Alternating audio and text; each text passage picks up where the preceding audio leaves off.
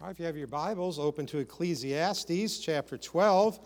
We've been in this study in the book of Ecclesiastes for a little while now, and we're going to wrap it up today. And I kind of hate to see it go. I think there's been a lot of beneficial information in this book that we can take to heart and apply to our lives today. But we got into chapter 12 a little bit the last time we talked 2 weeks ago, and we want to pick up in verse 6 today.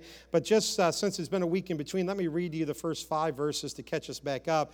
It says, "Remember now thy Creator in the days of thy youth, while the evil days come not, nor the years draw nigh, when thou shalt say, I have no pleasure in them. While the sun or the light, or the moon or the stars be not darkened, nor the clouds return after the rain. In the days when the keepers of the house shall tremble, and the strong men shall bow themselves, and the grinders cease, because they are few, and those that look out the windows be darkened, and the doors shall be shut in the streets, when the sound of the grinding is low, and he shall rise up at the voice of the bird, and all the daughters of music shall be brought low. Also when they shall be afraid of that which is high, and fears shall be in the way, and the almond tree shall flourish, and the grasshopper shall be broken, and desire shall fail, because man goeth to his long home, and the mourners go about the streets." Now, we talked about this, and we talked about the fact that all that description, especially that poetic description in verses 2 through 5, Solomon was giving us a description of what takes place as old age comes on. And he works his way through that description. He comes down to the end of verse 5, and he says, because man goeth to his long home, man goeth to the grave, and the mourners about the streets. And so he's talking about age, and he's talking about death. And remember that this has been a frustration of Solomon's throughout the entire book.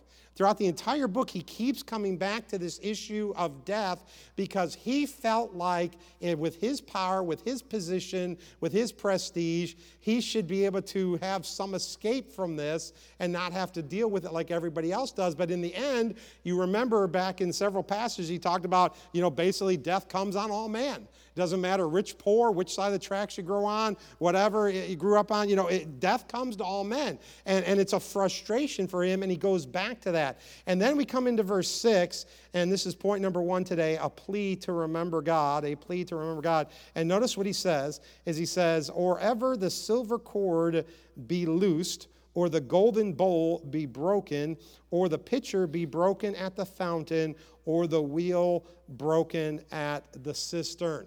Now, what he's doing in this passage is Solomon's pleading for us to remember God. Remember, the whole passage starts out with, remember now thy Creator in the days of thy youth. He is pleading for us to remember God at a younger age, when we're younger. And remember, Solomon probably didn't learn this lesson himself, but as he's wrapping up this book, as he's come along in his life, he's recognizing, and when he gets to the end, he's going to give us the conclusion of all that has gone on in the book of Ecclesiastes. He's going to wrap it all up with some very good, sound advice, even though throughout the book, at times his advice was not sound. But he says, remember now thy Creator in the days of thy youth. But he's talking about age here, but you notice the terminology he lists.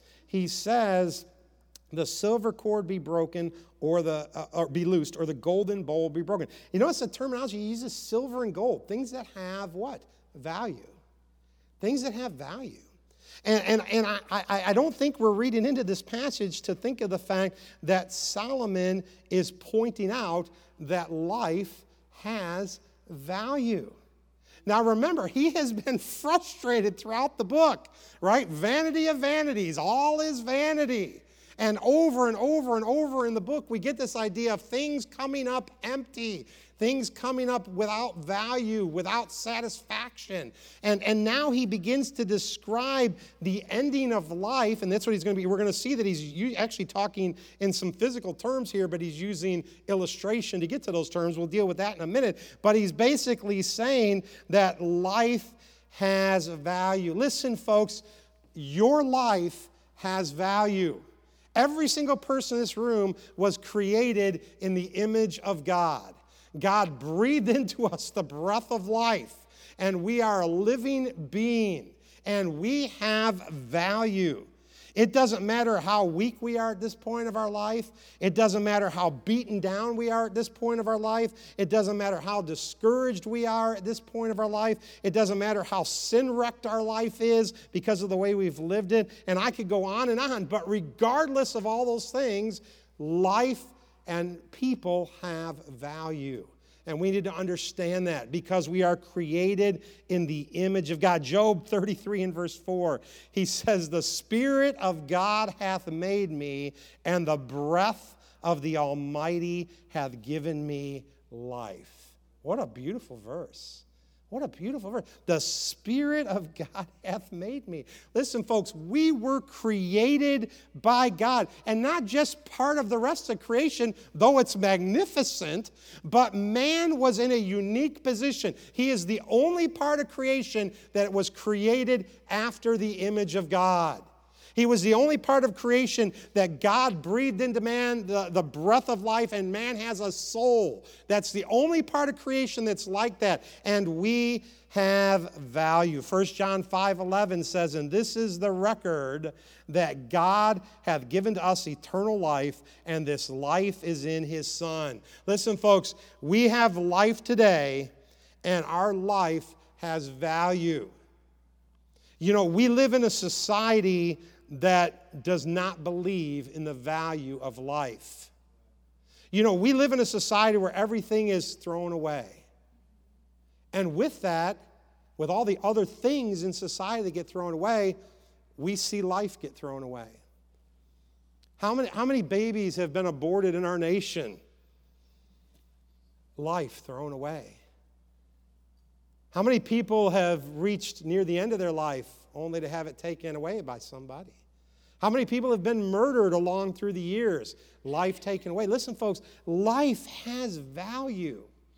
And as believers, we should value all human life. And that includes, folks, the lives of people who choose to live their life in a way that we wouldn't deem appropriate. Their life still has value. And our job is to reach them with the gospel of Jesus Christ so that they can maybe see the error of their way and come to the Lord. But all life has value. And Solomon has spent this book talking about vanity and emptiness. And then he gets down near the end here and encouraging us to remember our Creator. And then he gives this description. But as you read through this description, it's interesting because in that verse, in verse 6, we get a description of the actual human physical body and the things that help bring it life. And I did not realize this till I started studying this passage and started looking at several commentators and drawing the conclusions that they drew from this. And it's very, very interesting description. So he starts out, he talks about the silver cord. Well, the silver cord is the spinal cord and the fluid within it. In ancient times, the fluid inside the spinal cord was described as a silver cord. And so he says, "Remember now thy Creator in the days of thy youth, or ever the silver cord be loosed, the spinal cord be broken," which brings on death. And so he's saying, remember your Creator before this happens. Then he says, "Or the golden bowl be broken." He's referring to the skull. Before the skull would be broken, another thing that would bring on death, he says, "Remember now thy Creator in the days of thy youth." Or the pitcher be broken at the fountain. And the pitcher and the fountain, that's the idea of the blood flowing into and out of the heart.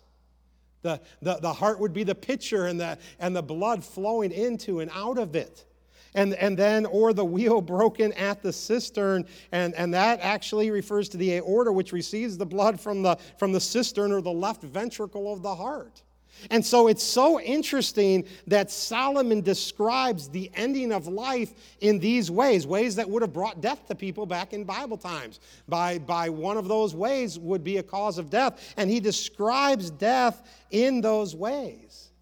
But it's very interesting because the circulation of the blood was deemed a modern discovery in 1616. But yet Solomon, in his wisdom, understood how the human body works. He understood that there are things in the body that bring death to the body if they're disrupted or destroyed. And it's just such an interesting thought here as he talks about these things. So he leads in this whole part of this passage, verses 1 to 6, with remember now thy Creator in the days of thy youth. But then he brings it down to verse 6 where he makes this description. And then he says this, after these things would happen, because that's what he's talking about. He's saying, or ever the silver coal would be loose, the golden bowl would be broken, the pitcher be broken at the fountain, or the wheel broken at the cistern.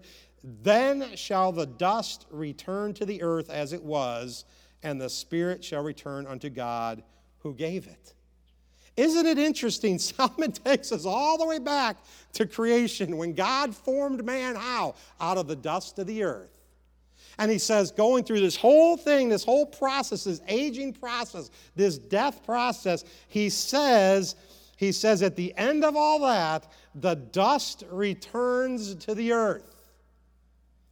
But notice what he says, and the spirit shall return unto God who gave it. Isn't that interesting?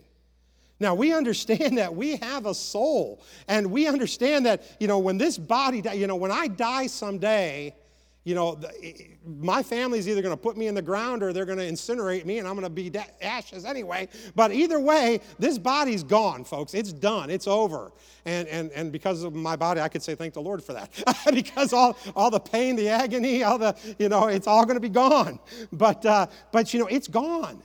But the soul is not gone. The soul is not gone.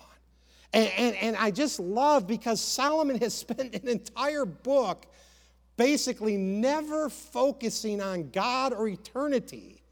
I mean, he has avoided that subject almost through the entire book. And then he comes down to verse 7 and says, and the spirit shall return unto God, but not just the spirit return unto God, but it's going to return unto God who gave it, the God who created it, the God who breathed the breath of life into it. The spirit's going back to him. And I'm just like, man, Solomon, what a revelation. Because you've spent an entire book not focused on that eternity, not focused on God. And now here we come full circle. And now when the realization of death comes in, he says the spirit shall return to God who gave it. And that's what Job 33, we just read a few minutes ago, told us. The Spirit of God made me, and the breath of the Almighty hath given me life. These verses are just another form of proof or evidence for the fact that God created man. Listen, folks, we are not the result of some accidental explosion in the space somewhere. We're not. We are not the result of some creature evolving over, quote unquote, millions of years, and eventually I got man walking around on the face of the earth. Our body is way too intricate for that.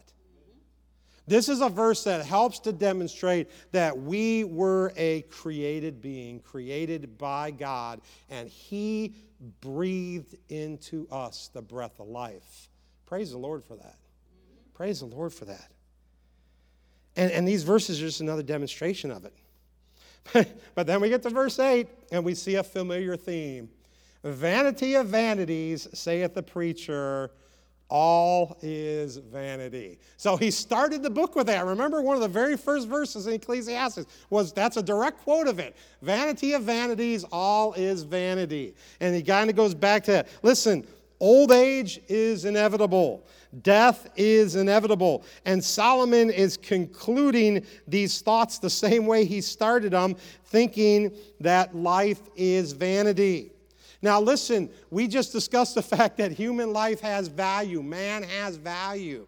But Solomon is correct to a point here, because life lived apart from God, the way Solomon was living it, is vanity.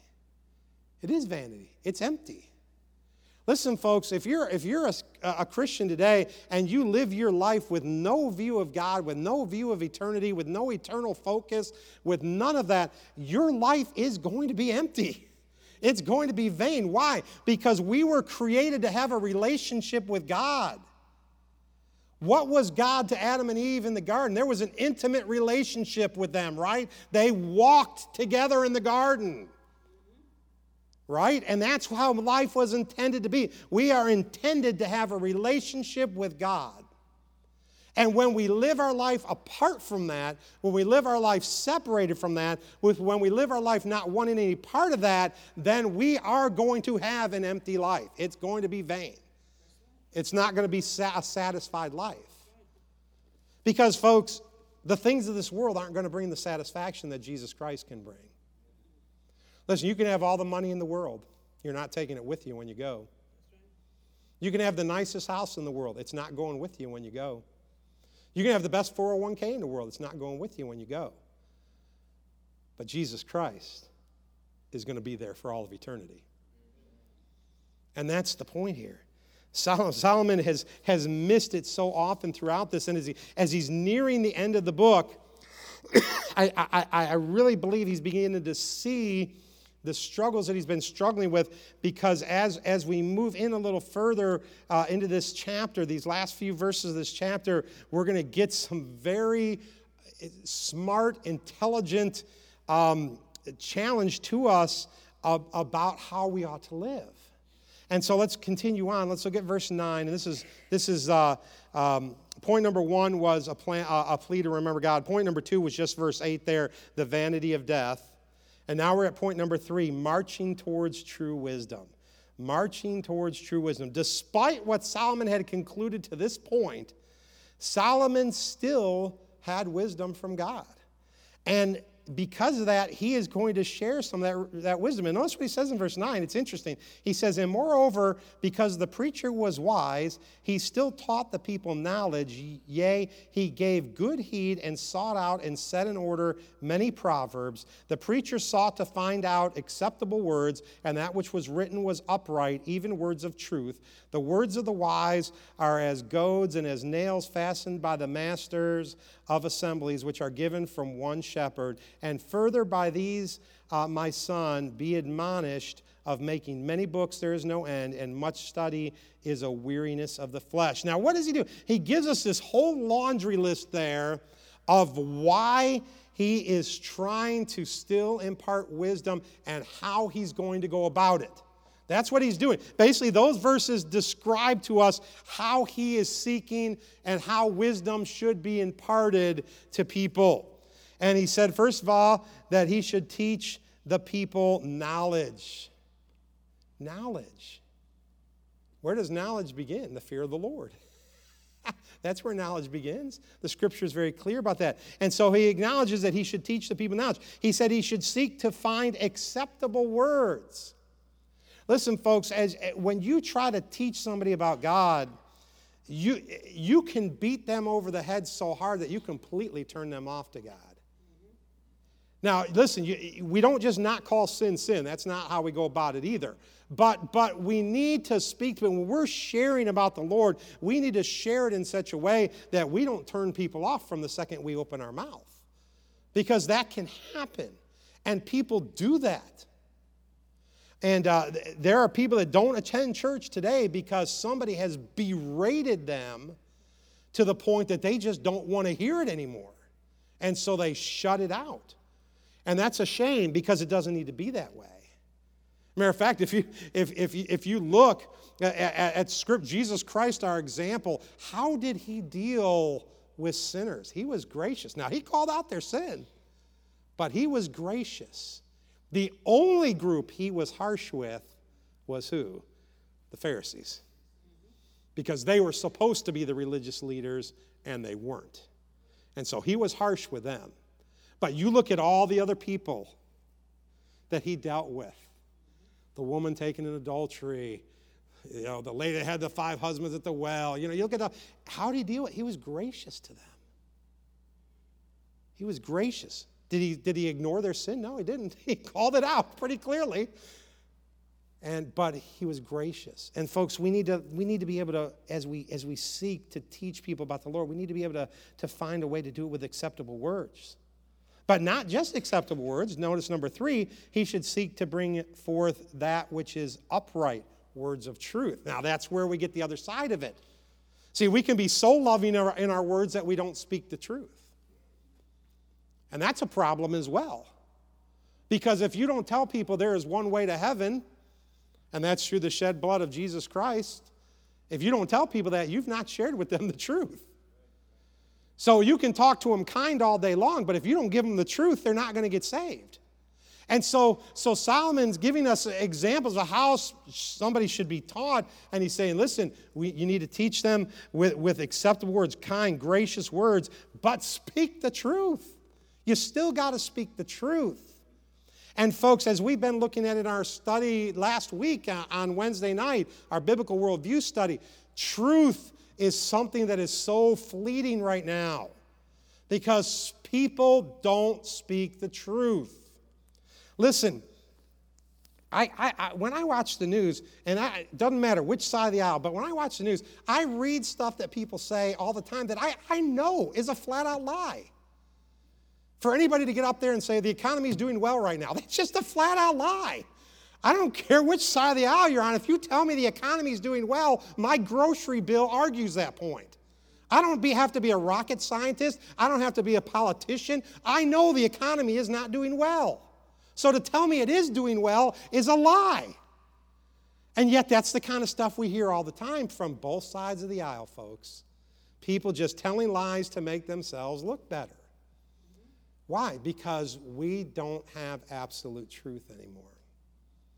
And we've learned over the years, have we not, that there are people complicit in keeping the truth from us. The media is one of the largest ones that often bury the truth that they don't want to be truth. And we know that for a fact. Watch the news. Every day stuff comes out that the media tried to bury. Every day. I just read something this morning. I just got on the news real quick this morning. No, maybe it came on an email. I think it was on an email and was talking about how the military has now acknowledged that the COVID vaccine did cause some disease among soldiers and stuff that they didn't expect it was going to cause. And now all of a sudden, revelation, it's come out. Well, what did the media do for 3 years? Try to bury that stuff, and now the truth is coming out. It's interesting at just how all this stuff works. But the fact is, we need to tell the truth. And then he says, you should drive the point home. That's what he talked about well-driven nails. Well-driven nails. In other words, nails that are hammered in the way they're supposed to be. Now, a good nail has what? A good point and direction when it's nailed in. And he's saying the words that you speak, they should be well-driven. The point should be driven home. And then he says he should bring forth the words given by one shepherd, one master. That's what he's talking about. We have that one shepherd, don't we? And he should realize that good study is wearisome to the flesh, but still willing to pay the price. Listen, folks, I don't know about you, but I struggle reading. I am not a reader. I am not the kind of person that can sit down. My sister-in-law can go on vacation, and she'll read a 400-page book in a day. And I'm like, that would take me 10 years to read that book. I mean, literally, because I couldn't stand but a couple pages a day. It's all I could take. I am not a reader. So for me to read, it's wearisome. It's a struggle. Now, I know I have to do it. So I read my Bible, and I read commentaries, and I read other books, that I need to and study, but I don't read for fun because to me it is wearisome. I don't enjoy it. But you know what? In study, it's worth it. You want to learn about something, what do you got to do? You got to read about it. And so it's worth it in the end. When I was taking my master's classes, one of the assignments we had in one class, just as part of all the other reading in that class, was to read the Bible from cover to cover, straight through. Well, I've read pretty much the whole Bible all throughout my life, but I've never read it cover to cover. And I'll tell you what, for somebody who doesn't like to read, that was tough. It was tough because at the end I had to sign a paper that said I have read every word of this Bible from cover to cover. I couldn't just skip paragraphs and skip verses and skip chapter. I mean, at least not in integrity I couldn't, because I had to sign something that said I read every word. You know what? I read every word. And you know what? It was tough. But you know what? You learn when you do that. You learn. And so Solomon's point is, listen, words need to be shared, and we need to study and things like that. And then he brings us to the end, and it's so crazy. We have this whole book We have this whole book, and he summarizes it in 2 verses, really one being the key point of the whole book, and that is verse 13. So after all that Solomon has said and done, after all the times he's used the word vanity, vanity of vanities, emptiness, whatever, after all that, he comes to this, point number 4, the final conclusion. And notice what he says. Let us hear the conclusion of the whole matter. Phillips, in his commentary, says this. He says, the whole matter has to ultimately return to God because the whole matter began with God. Oh, that's a pretty good quote. The whole matter has to return to God because that's where it all started. And so Solomon says, let us hear the conclusion of the whole matter. And then he sums it up in 6 words. 6 words to sum up the conclusion of his entire lifetime of looking for fulfillment. He sums it up in 6 words. Fear God and keep his commandments. Now that's amazing, folks. To sum up an entire life of searching for fulfillment that was never found, and he comes to the end and he says, I've got the conclusion of the whole matter. I've got the conclusion, the whole thing can be summed up here. Fear God and keep his commandments. It's amazing. It's amazing. Deuteronomy chapter 10. Deuteronomy chapter 10, and starting in verse 12, it says this. It says, and now Israel, what doth the Lord thy God require of thee? That's interesting, isn't it?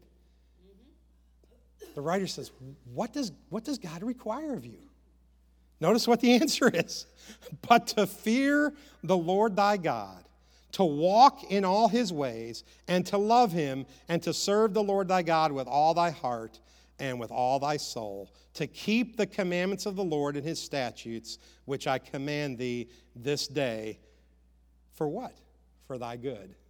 For thy good. Solomon says, listen, I've got the conclusion of the whole matter. Fear God and keep his commandments. Why? For our own good. For our own good. That's why. Fear God. Proverbs 14:27. The fear of the Lord is what? It's a fountain of life. What a great verse. The fear of the Lord is a fountain of life. To depart from the snares of death is the second half of that verse. Proverbs 19:23. The fear of the Lord tendeth to life, and he that hath it shall abide. Oh, look at this interesting word at the end of that verse. He that hath it shall abide satisfied. What was Solomon looking for through the entire book of Ecclesiastes? Chapter 1:1 all the way to 12:13, he was looking for a satisfying life. And how is it found? Proverbs tells us it's found in the fear of the Lord. By fearing God. Why? Because Kidner tells us this. He says, fear God is a call that puts us in our place and all other fears, hopes, and admirations in their place. See, folks, when we truly fear God as he should be feared, when we truly understand who he really is, it puts everything else in our life in its place. Because then we recognize who we really are. And we recognize that God is here and we are not. And that puts a lot of things in its place. When I understand how the hierarchy works, and I understand what God's position is and what my position is, that takes care of a lot of issues in my life. Right? Keeps me from my life being filled up with pride, right? Because God's here and I'm way down here somewhere. It's hard to be proud when you're way down here somewhere where somebody else is way up here somewhere, right? Right? It puts everything in perspective. And that's why the fear of the Lord is so important. We could spend, oh my goodness, we could spend a whole sermon after sermon just on the fear of the Lord. But the reason it's so important is because it puts everything into its proper perspective. When I fear God, when I have a reverential fear for God, when I understand that I worship and serve an awesome God, and I don't use that term loosely, we use it a lot loosely in our society, but we worship and serve an awesome God. When I recognize these facts and I recognize this, it puts everything else into perspective. And so the commandment is to fear God. And then the other part is to keep his commandments. Turn back with me to Leviticus. You go, man, we don't go to Leviticus very often. No, we don't. But let's go to Leviticus today just for a moment. Leviticus 26. Leviticus 26. And starting in verse 3, notice what it says. It says, if you walk in my statutes and keep my commandments and do them, then I will give you rain in due season, and the land shall yield her increase, and the trees of the field shall yield their fruit.